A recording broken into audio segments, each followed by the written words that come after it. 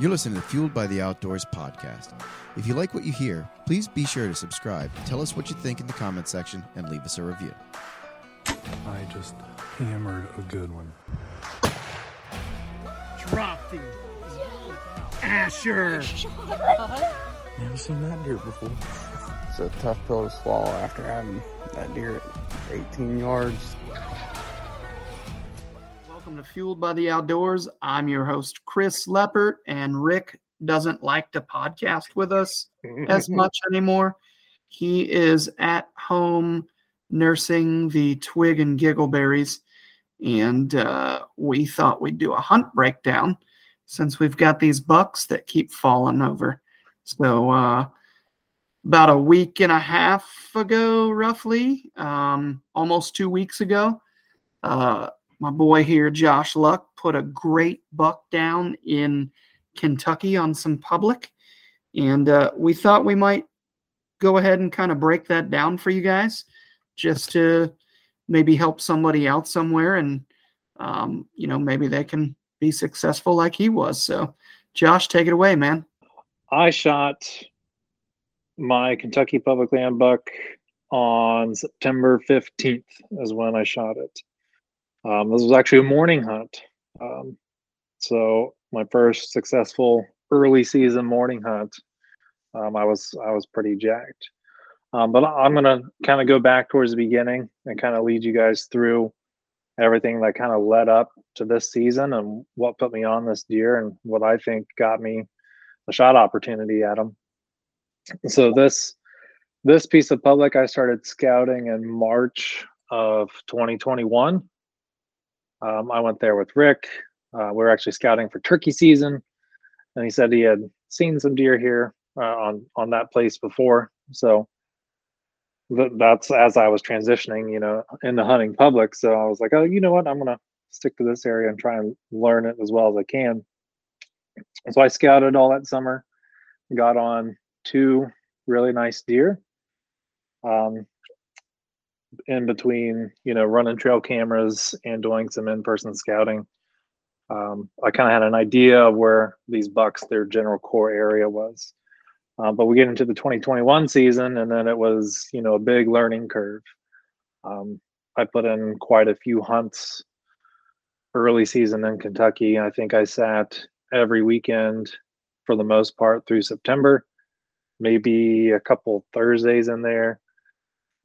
And then we get into early October. I threw some sits there as well. And to preface this, a lot of those sits, I was skunked. I didn't even see deer. So that's why I kind of preface this that it was a big learning curve. I was in the general area of where those bucks were, their core area were, but I didn't quite have it nailed down as well as I thought I did. And as the season goes on, right, more pressure comes in, there's more people in there. And, me going into that year, I kind of thought, these bucks are going to be moving around away from the pressure. So I was kind of moving depending on where the pressure was. And that was another learning experience. But so going through the 2021 season, I didn't see any of my target deer on the hoof. The closest I got, I had my number 2 target walk by me like 20 minutes before daylight, and that was during the rut. That was it. I had these bucks on plenty of my cameras during the daylight, but they were definitely tough. They knew how to avoid the pressure. So going through the season, I kind of took note of everything, where these deer like to move during the time of year, where they tend to stay in bed, and then the areas I was hunting, I was really learning basically the spots that weren't great to hunt, whether I was kind of in some of the bottoms near creeks. If I got off the creek, my wind would just swirl, or I really have to stay near the creeks in the evenings to play with the thermals. And these deer really like to stick on, I found that they like to stick on edges near some thick cover. I learned that as the year went on. So taking everything I learned from last year, I went into this year's scouting. I did some postseason scouting in January and February. That buck, my number 2 target buck there, had died. I don't know how he died. I found the head and antlers, and I got a tag from the DNR to recover it. But my number 1 target buck was still alive after the season, so I kind of had a deer in mind that I was going to go after leading into this season. So going into the summer, I kind of do the same thing I did last year. I did a lot of summer scouting. I put some cameras in different areas. No, I learned last year. I had a couple takeaways from last year. Number one, that this place got quite a bit of pressure, and that these deer were used to the pressure, where I thought those deer would kind of move more so than I thought they would move quite a bit, like get as far away from the human pressure as possible. But that wasn't really the case. They actually hung in areas that were fairly close to the pressure, but these spots were pretty hard to hunt. There was thick cover. It was really hard to get to them. They had good vantage points, and I guarantee you some of those deer would let me walk by them and just sneak out the back door. They just held tight, stayed in these thick areas, and just avoided the pressure really well. And they hung tight to some of these core or bedding areas more so than what I thought. They actually didn't transition out of them until the end of October last year. So going into this year, I focused my cameras back on that core area where I had caught them hanging out last summer. My goal was to get back on that my number 1 target buck, which I ended up doing. I spread cameras out, and by spread them, I actually didn't spread them that far, maybe a couple hundred yards, but I put a few in an area up on this like ridge where there's a lot of tall CRP, thick autumn olive, honeysuckle, briar patches, just real thick, nasty, and there's hardly any trees to get into. So I located that buck, and I was pretty stoked. And then I located another buck. There was another deer that moved into this area after my number 2 last year had passed away, and he was a good looking deer. So I was like, okay, I got 2 targets again on this piece. So I just honed my scouting in this summer, moved and shifted cameras around, and actually my last card pull before the season, I had a thunderstorm roll in, and I'll show this on the YouTube video. But I had a thunderstorm roll in, and I had pulled a few cards, pulled some cameras, and I got a video or 2 of that number 2 buck turned into a real nice 9-pointer. And I knew he was kind of hanging out the same area as my number 1 target buck was. I didn't get any videos of the number 1 buck, but I had a camera up in near the most likely spot I thought they were bedding. And as this thunderstorm rolled through, I wanted to go check this area because for the past year and a half, I had been trying during my scouting to go in and bump a buck to see exactly where he was bedding. And I hadn't done that, which is part of the reason why I said earlier, I think that they would stay tight until I got past them and they would sneak out the back door. Those deer on public or the pressured public, or they know if they stay still and you don't pay them a look of attention and you keep going by, they can just sneak right around you, and we are none the wiser. So anyway, so I figured with that thunderstorm rolling in, I would go into the area where I thought they were most likely bedding, or at least have a primary bed, and see if I can sneak up there, use the rain to my advantage, keep my noise down, and get up in there. So I ended up doing exactly that. I actually surprised myself, but I got within 25, 30 yards of what I'm pretty sure is the number 2 target buck. Bumped him out of a bed, took off on his escape route. So I was like, awesome. Like, the game is on now. I know where you're bedding. it was a pretty good feeling. Yeah. Gotcha. You know, it's funny. I guess I'm probably wrong about this, but they're probably in that situation. I mean, clearly, he's better off to just sit there and watch you until you're like about to step on him. Because if he, do you feel like if that buck doesn't bust, that kind of changes things for you a little bit? Yeah, I mean, if he didn't bust and I didn't notice him, but I was walking straight towards him. Yeah. So, and I just happened to stop, which when you stop is when they get kind of antsy and then take off. Would you agree that if you don't know where that buck's bedded, which is kind of where I was going, like that changes things? Yeah, a little bit, because so I did hunt that bed. I didn't see anything. I only say maybe a little bit. It might have changed where I sat the first evening I went to hunt, but I knew from the trail cam data that they were still hanging around this area. So even if I wouldn't have busted them out of there, I know from last year's scouting and this year's scouting, I probably would have still hung out around that general area. Okay. But yeah, it would make me scratch my head and think a little bit harder about where to go. Definitely. So anyway, so yeah, I bumped him out of his bed. I thought, game on. I know where you're at. So I hung a couple cameras that day, and that was like a month before season. That was in August. Went and checked cameras at another piece. Didn't have anything I was as excited going after. So my thought was, okay, I'm going to stick to this one piece. Fast forward, we go to Nebraska that first week of September, so I didn't get to hunt opening weekend. We already kind of broke down Nebraska in another episode, but end up, shooting a deer but not recovering. Pretty sure he'll live. So we get back into Ohio, Kentucky. We got back September 5th, I believe. Yeah, we got back on Labor Day. The first opportunity I have to hunt after this deer was September 10th.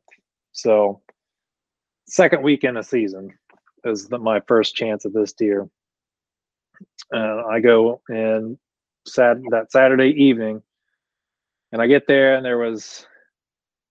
I got there pretty early in the afternoon. There was a guy there that was from Ohio. Talked to him for a little bit. He actually went to another piece. We got to talking. He's like, yeah, I've been hunting like the past week, hopping around different places. He's like, I might go somewhere else. So anyway, so I head out, and this place. So while I was scouting, I could tell there was some human traffic during the summer. Not a lot, but there was some. I get there that second weekend, and you thought like an army went through there. They were beat down like walking paths. Like, Chris, you walked there. Oh when my we went to God. recover the deer. It was like, well, here's the trail everyone walks down. So that had me a little worried. And I also checked harvest results, and I'd seen that there were multiple deer taken off this piece. So that Saturday, getting there, looking at the harvest results and seeing all the human sign, I was pretty discouraged, because I was like, man, there's just been an army of people in here. Like that place had to have gotten pounded that opening weekend. There's no doubt in my mind. So I was a little discouraged. And the last time I saw that buck in person, when I jumped him out of his bed, was like a month earlier. And the last camera footage I got was a month earlier, because I pulled the cards the same day I jumped that buck. So I'm going in semi-blind, but I'm still using all the data I gathered from scouting this past summer and last year. You didn't see a lot of pressure there last year, did you? I saw some. I actually ran into that another guy there last year who had talked about the pressure. He had been hunting there for a few years, and he had said last year was the most pressure he had ever seen there, compared to like the 2 years prior. Mm-hmm. And I know, so he said that was the most pressure he'd ever seen there. So there was a decent amount. And then this year, I know there was more pressure than last year. Oh yeah. So it's like exponentially going up there. So I go in that on September 10th that evening, and I go in early. I sneak in. It takes me an hour and a half, 2 hours to get to where I want to go and set up. I set like 30 yards off of that bed where I spooked that buck.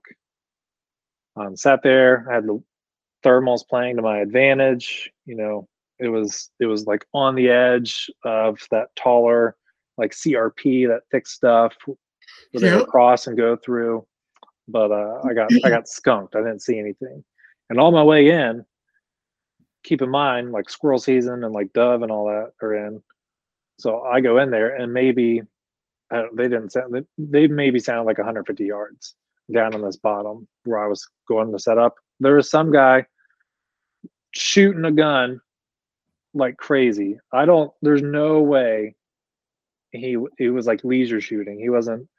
He couldn't have been shooting squirrels. If he was shooting squirrels, that had to be the mecca of squirrel land, because that dude was shooting way too much. And he wasn't in an area where it was conducive for dove hunting. So he's just like randomly in the woods shooting a gun, which was super annoying. But it's public. That happens. So I don't know if that kind of prevented any of the deer from, being visible that evening. But I got skunked. I didn't see anything. So again, kind of discouraged. I didn't get a chance to check any cards on my way out that evening. So I'm still somewhat blind at this point. By blind, I mean I don't have any recent intel. So I just hunt that Saturday. Going into the next week, my next opportunity to hunt is the 15th, Thursday. The Thursday is my next opportunity to hunt. And I was going into the week, and I was really debating, do I hunt morning or evening? Now, early season mornings, you really have to have the kind of prime setup. It has to be just right for conditions. So that's why a lot of people will hunt the evenings. And usually, I feel like the deer are easier to pattern in the evenings come early season. So I'm really debating on what to do for that Thursday hunt. And I finally came to the conclusion. I'm like, you know what? I don't have recent intelligence. The most recent intelligence I have is a month and a couple weeks old. Everyone's been hunting.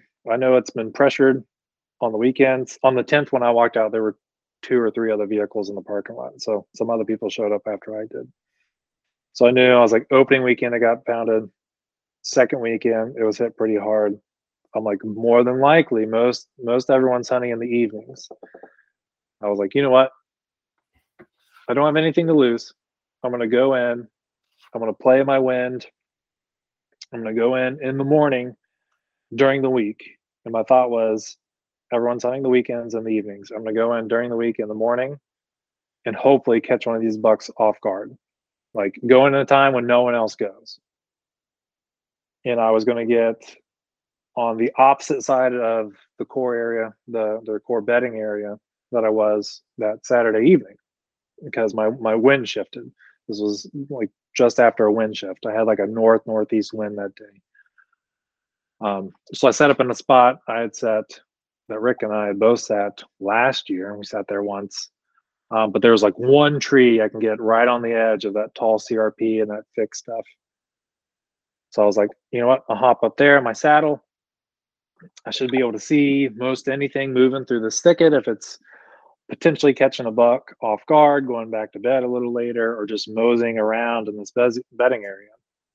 And I would have the wind in my favor. If something was moseying through there, the deer would still have a wind advantage, whether coming over his back or quartering into it. But I was just off the side enough to where nothing should smell me. That was the thought. Hell yeah. If you're looking for an affordable technical gear style clothing that performs well, that cuts weight from your clothing but not from your wallet, check out Huntworth. Whether you're hunting early season in Nebraska, mid-season in Ohio, or late season in Iowa, Huntworth has a system to keep you comfortable and focused on your hunt. With early season fast approaching, we highly recommend checking out the Durham lightweight hunting pants and the midweight Shelton hoodie.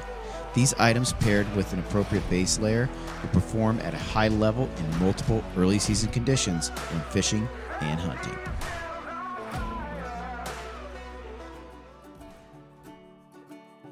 So we've been on the search for a new broadhead this year, and after doing some research and kind of looking around, we found this company called Afflictor Broadheads. We got our hands on some of the heads this summer to test out, and guys, I got to tell you, I believe that this head will be in our quiver this fall. Each and every broadhead is hand-assembled in their Texas facility by people who truly care about your experience. This year, I'll be shooting the K2 Mini and the K2 Hybrid. And I got to tell you, I'm absolutely loving them. They fly great, they're extremely durable, and the penetration is just deadly. I can't express it enough. I also love the practice pin feature these guys came out with. So far, I'm really, really impressed. To learn more for yourself, check them out at afflictorbroadheads.com. So I go in Thursday morning, try and be pretty quiet. And then I end up getting out there late. I left late, first of all, and then I got caught in like a wreck or construction. So I got there late, and I got to my tree and got everything set up. It was 7:12 when I did my interview. And this area I'm in, like I said, that's tall, grown-up CRP. Right after I did the interview, there was a fawn that jumped into the little thicket. She was 30 yards away, and I didn't even see her. Like the CRP was over the deer. I didn't see her until she like leapt out of it into this little brush pile. I was like, oh God, like that's taller than I thought. Like it was like 5-6 foot tall. So anyway, I get done with my interview and I'm sitting there. I'm like, okay, if I see something, it might be a little early. So I'm being kind of quiet, getting B-roll, and I'm just looking around, and then I have to look over my left shoulder, and I don't remember exactly why I looked. Can't remember if I heard something or I was just scanning the field. But I look over into the thicker stuff, and there's a cedar, and then out behind the cedar steps a buck. I could see a rack. I couldn't tell what it was. And then he turns his head, and I thought, holy shit, it's one of my target bucks. That moment where you have a plan and then the plan actually comes together, you're like in just shock that it's actually working like you would hope it would. This is the first time I've had a plan work like that, so I was like taken aback. I wish I had the camera on as soon as I saw the buck, because my eyes had to be bulging out of my head. But I saw the buck turn its head, and I saw him. I was like, "Oh my God, that's one of the bucks I'm after." It was the same buck I bumped out of the bed about 150 yards, 175 yards on the other side, and there was the number 2 there that I was targeting.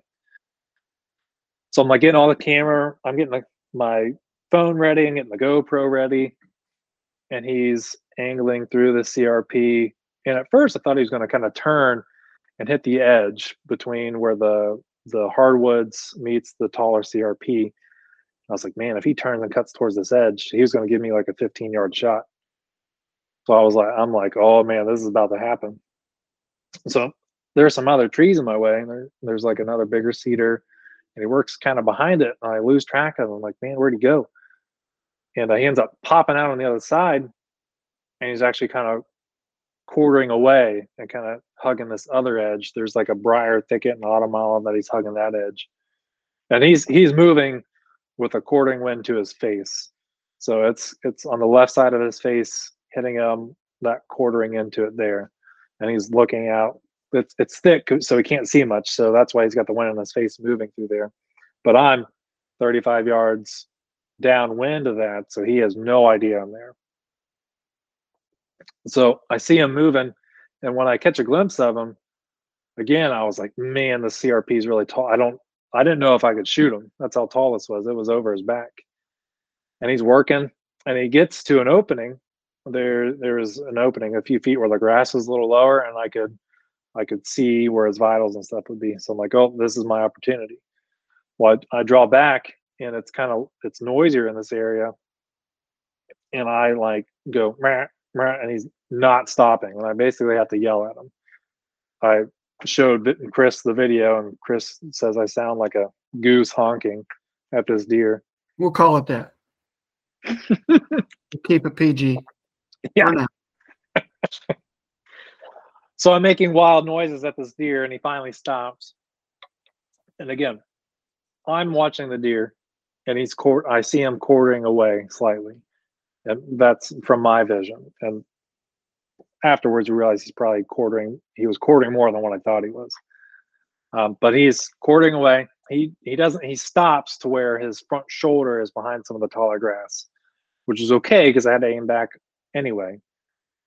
But I stop him, I get anchored in, and I'm trying to like stay calm, and I let the arrow fly. And as soon as I released, I think I was trying to watch the arrow is what I was trying to do. I was just jacked and caught in the moment, and I pulled my bow arm and I pulled it left and I hit him back. And I was already aiming back. I was aiming like last rib. So I pulled left, hit him back further than I thought. He goes and takes off. I'm trying to stay calm. I'm like, man, like I'm trying to get myself too worked up because I knew the shot wasn't great. But I called my wife, called Chris. Chris, what was that morning like? My second sit of the season, and you're getting a call from me. What? So I remember sitting here. Hell, I think I was in the bathroom actually. And I feel my phone buzzing, and I look, and it's you calling us in one of our message threads, and I'm like, what in the heck? And normally that's just a butt dial. It happens all the time. So, and then it hung up, and I was like, oh, butt dial. Like 20 seconds later, he's calling me naturally on, the regular iPhone app or whatever. I'm like, oh, shoot.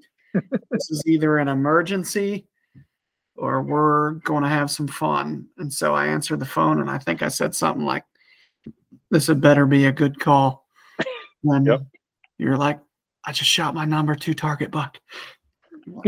Holy crap, are you freaking shizzling me? So that was pretty cool. Super happy for you. And tell us a little bit. Let's dive in a little bit about where you felt the shot was. Let's tell people all the evidence that you gathered, and then maybe go into my thoughts and your thoughts and how we approached the tracking job a little bit. Yeah. There's some good takeaways, I think, from the tracking job. So like I said, the deer was slightly quartering away. I was already aiming back around last rib based on his angle. I pulled my shot left.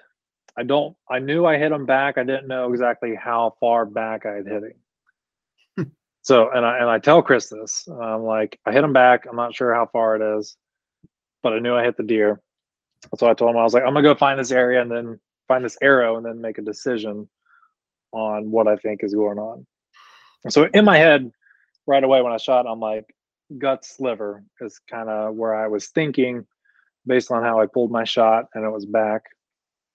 So I get down, go to where the impact site was, and it's, like I said, this area is pretty thick. It took me a while to find blood and the arrow, but I had blood on impact, and it was a clean pass through.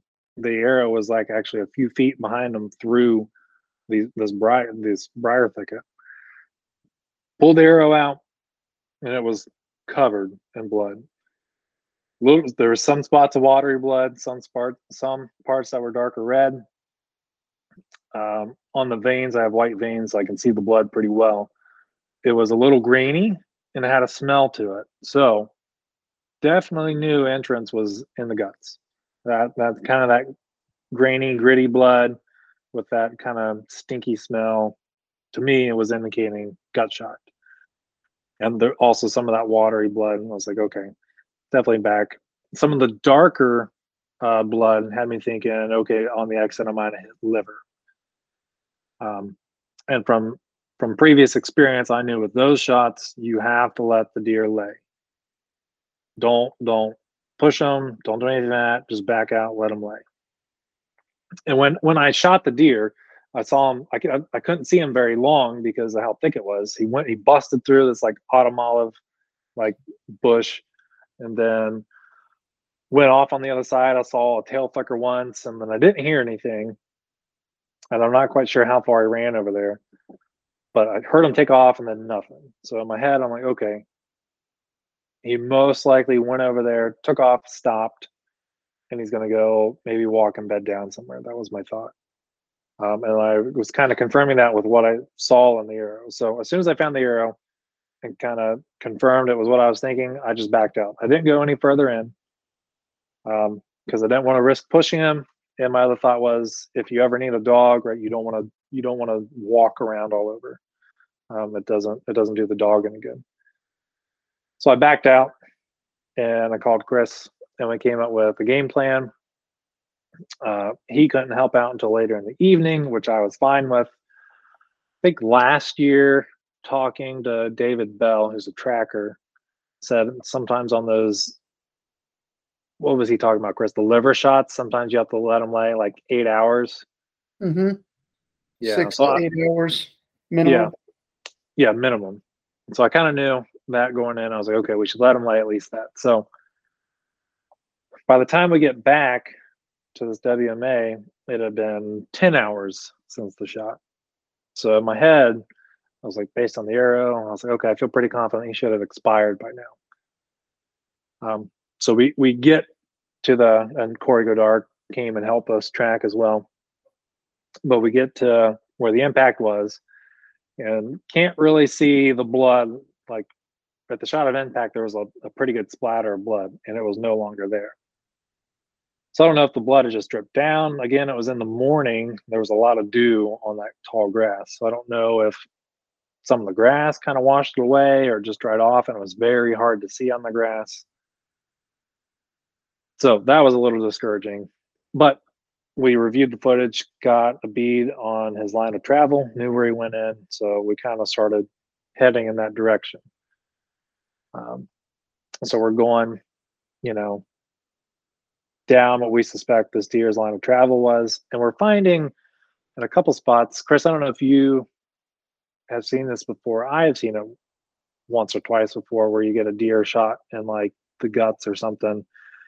And then they basically, as they're going there, there'll be this like runny diarrhea shit on the ground. I don't know if you've seen that. Yep. So there was a couple spots like that. I can't actually say it was from that deer, but there were some spots like that. So in my head, I was thinking, okay, this may be this deer and he's going this way. So we're going, and again, this area is very thick. We get to a spot where he could have split off one of like 3 ways. So we each kind of pick a path and go maybe 20 yards more. I think at that point we went maybe 50, 60 yards from site of impact. Yeah. And then you kind of asked me like, okay, what do you want to do? And my thought was, okay, it's going to be really hard to find blood in this area. It'd basically be a body search. So I was like, okay, we'll back out and then most likely call a dog because the dog's going to do way better in that than what we ever will. Oh yeah. We sent a drone up too. Yeah. I think was it you or Corey that mentioned the drone? Me. Yeah. And that's the thing. We could have found that deer more than likely had we just gone basically behind where you were sitting over the woods. We could have seen him from the air because of how he was laying. He was belly up. And there wasn't a canopy. It was like an open spot within the woods. So that was kind of depressing, but I'm almost glad anyway. Like either way, we would have got a good experience because we would have had Corey there, would have got home a lot earlier, would have got even better picks with your deer, the whole 9, right? But watching that dog work was phenomenal. Awesome. That was literally Copper from the Fox and the Hound showing up Chief. Like, he just took his time as a 1.5-year-old pup. He took his time and broke that deer down. It was incredible to watch. It was, yeah, something else to witness. Now, I know people are like, so to preface this, yes, I should have made a better shot, but things happen, and there's no shame in getting a dog. And sometimes that is the best option you can do for the deer that you shot. Sure. You know, I am of the opinion, like, if you shoot a deer and you're pretty sure it's going to die, you should do everything in your power to find the deer. Like, you owe the animal that. Like, you owe the animal your best effort to find them.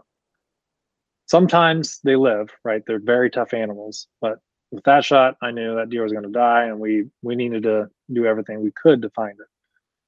So after we didn't find anything with the drone, we called David Bell. He's probably the best, I would say, the best tracker in Ohio. He's got one of the best dogs for sure. And this dog's young. He said he's able to come out and help. So he drives down, and we go back to the shot, the impact location, and this dog just works. And then quickly makes very short work of where we had walked initially, and then does a loop in the opposite direction we actually thought the deer went. So that dog worked. It did a big loop, probably from where the impact was to where we found the first drop of blood. Wasn't actually that far. It might have been like 90 yards or something, but the loop he did was heck 150, 200 yards before he found a drop. And we worked this area, and it was just so cool to see that dog figure out where that deer went, because there was one spot in general, it looked like he might have bedded down a couple times, and when the deer beds down, the scent will pull. And Dave was talking about this. He's like, if the deer bedded here in the scent pool, it'll take the dog a minute to work out which way he went. And we actually went off a couple times in a direction that ended up not being the deer, but the dog went this way twice. Off the last bed we found, went up and over, actually back past where I shot the deer, and went down into this other bottom. And Dave at first was thinking we had jumped my buck and he wasn't dead. But him being an experienced tracker, he was like, okay, let's go back one more time to that bed and see if the dog works somewhere else. So this is the third time.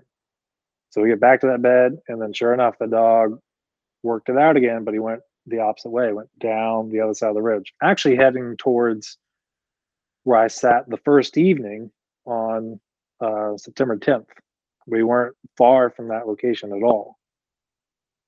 So we worked down, and then we found my buck, and it was a very relieving feeling to find him.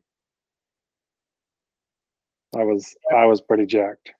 Yeah, that's one of those things. I remember joking, saying, well, the deer is going to end up behind you or something stupid. Like, it's so crazy. It happens almost every time with a big buck. Like, that's just how it goes. With your buck last year, it was in the spot none of us even looked. And was that because we pushed him there and then didn't end up making it over there? I don't know. But I've had that happen a couple times. Once on a liver shot buck, I had an old PSE Typhoon expandable head and shooting the Tekin 2s, and I took a pretty long shot. And I would say my bow probably wasn't even close to in tune. But I did hit him in a soft spot back there around the last rib, and thought, man, I barely got any penetration at all. And so there wasn't hardly any blood to go off of, and we body searched for a couple of days. And I want to say like 3 or 4 days later, we were walking in to like check a trail camera or something. And this is back in 2008, something like that. And sure shit, we almost step on the deer like 60 yards behind my stand. Couldn't believe it. Now, did that deer die, a day ago? Did that deer die that night, I don't know, but I couldn't believe that I didn't penetrate that deer. But same thing, he doubled back. I've had multiple bigger deer do that. So, and it's always frustrating. I think a lot of people probably don't understand. It can be pretty tough to hunt bigger deer because they don't just stand perfectly broadside and do everything you want and give you all this time. And now add in the fact that you're filming, and it makes it even more difficult. So you really, if you want your percentages to be high in success, you have to take the shots that you're given. And so you got to be ready for a long shot, short shot, tight angle, shoot through stuff, all that. But,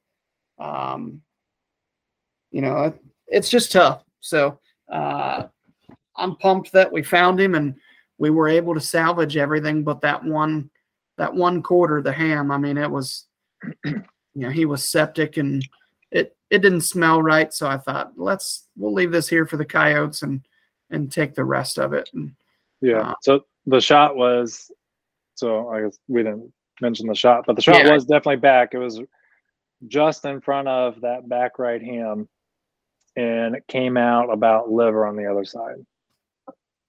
It was. So he was quartering a good bit, actually more than what I thought.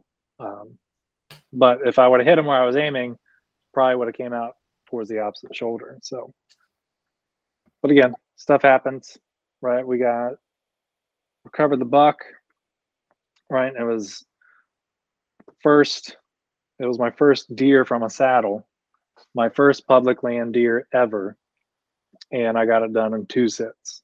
Yeah, and in a morning, early season. So that was a special deer.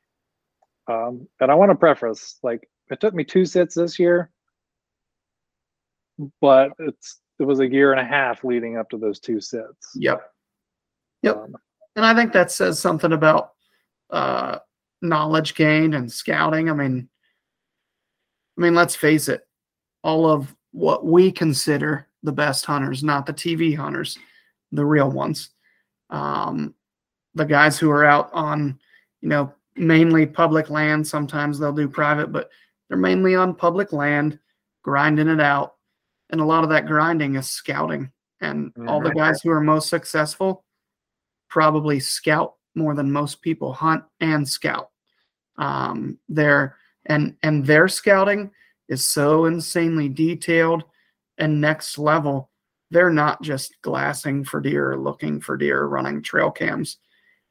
They know every scrape, every bed, every rub, which direction the rubs are going in and out of the bedding area. They know how the thermals act on certain winds. They wind map the whole damn place. I mean, it's just absolutely incredible. So it's kind of cool to see that play out. And it's not exactly how those other guys do it to a T, I guess. It kind of is, though, because they're gaining knowledge while they're hunting in hunting season. But it's kind of neat to, like, I guess, follow you in the sense that, we'd always give you shit for going on an outfitted hunt. And then you started following us around on public land. Then you got your own little spots, your own little slices of heaven. And you started scouting and rubbed your shit in when you found your shed and all that. And then, for all that don't know, I suck at shed hunting. So, and then, to watch you have, the bucks on camera and have that encounter that you did last year, and then boom, come into this year, and it was cool because you're like, oh, I jumped him out of his bed. I know where he's bedded now. And then 2 sits, dead, so next time we just got to make a little better shot and find the deer a little sooner. And that makes it easier on everybody, of course. But like Josh said, shit does happen. And I can attest to that. I am on a blessed streak right now, but I have not forgotten about the not so nice streak that I had. I wounded a deer and then had multiple opportunities where I just didn't get a shot. So I know what it's like, but super pumped for you and obviously for our team, and pretty jacked to see that one on your wall. And I want to see you up your cooking game a little bit and make some cool shit. I want that for sure. So, which you and your wife owe me a dinner date, by the way. Couple of them really, but you got to come over. Let me buy a bottle of Josh for the table. For anybody that likes Cabernet Sauvignon, Josh is not Josh Luck. This is the brand. It's called Josh, and it's damn good.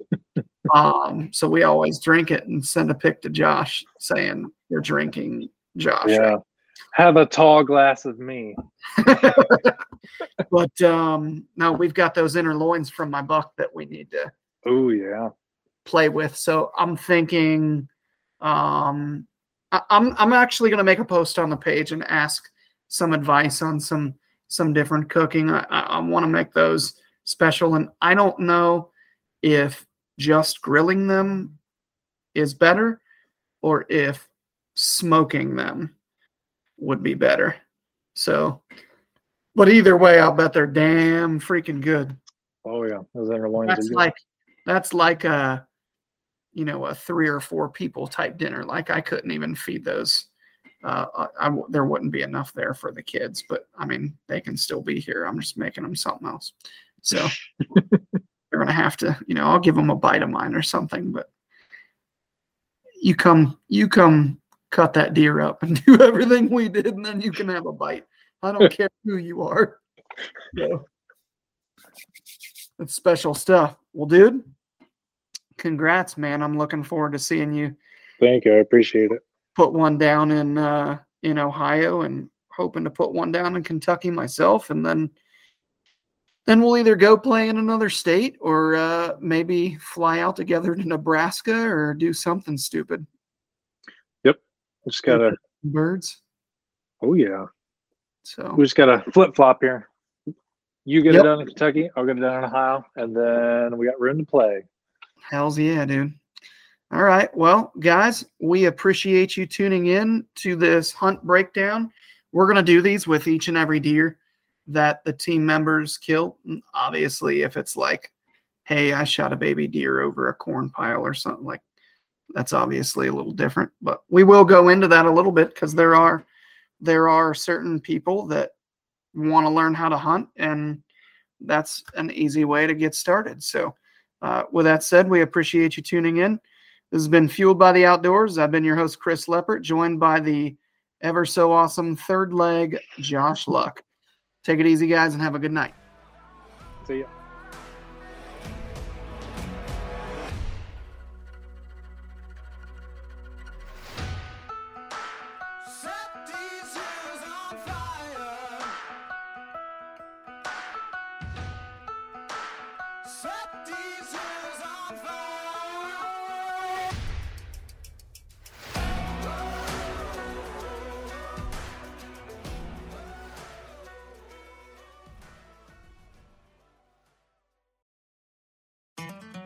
Hey everybody, this is Kyle Veet, host of the Ozark Podcast, a show where we sit down with outdoorsmen of the Ozark Mountains region to talk all things hunting and fishing. Just like the outdoorsmen who live here, we follow the seasons and interview regional experts on everything from bear hunting to fishing for smallmouth and trout, and discussing big questions like what happened to all the quail in the Southeast. If you're enjoying this show, then I know you'll enjoy the Ozark Podcast. You can listen to the show on all podcasting platforms, and make sure to subscribe so you don't miss an episode.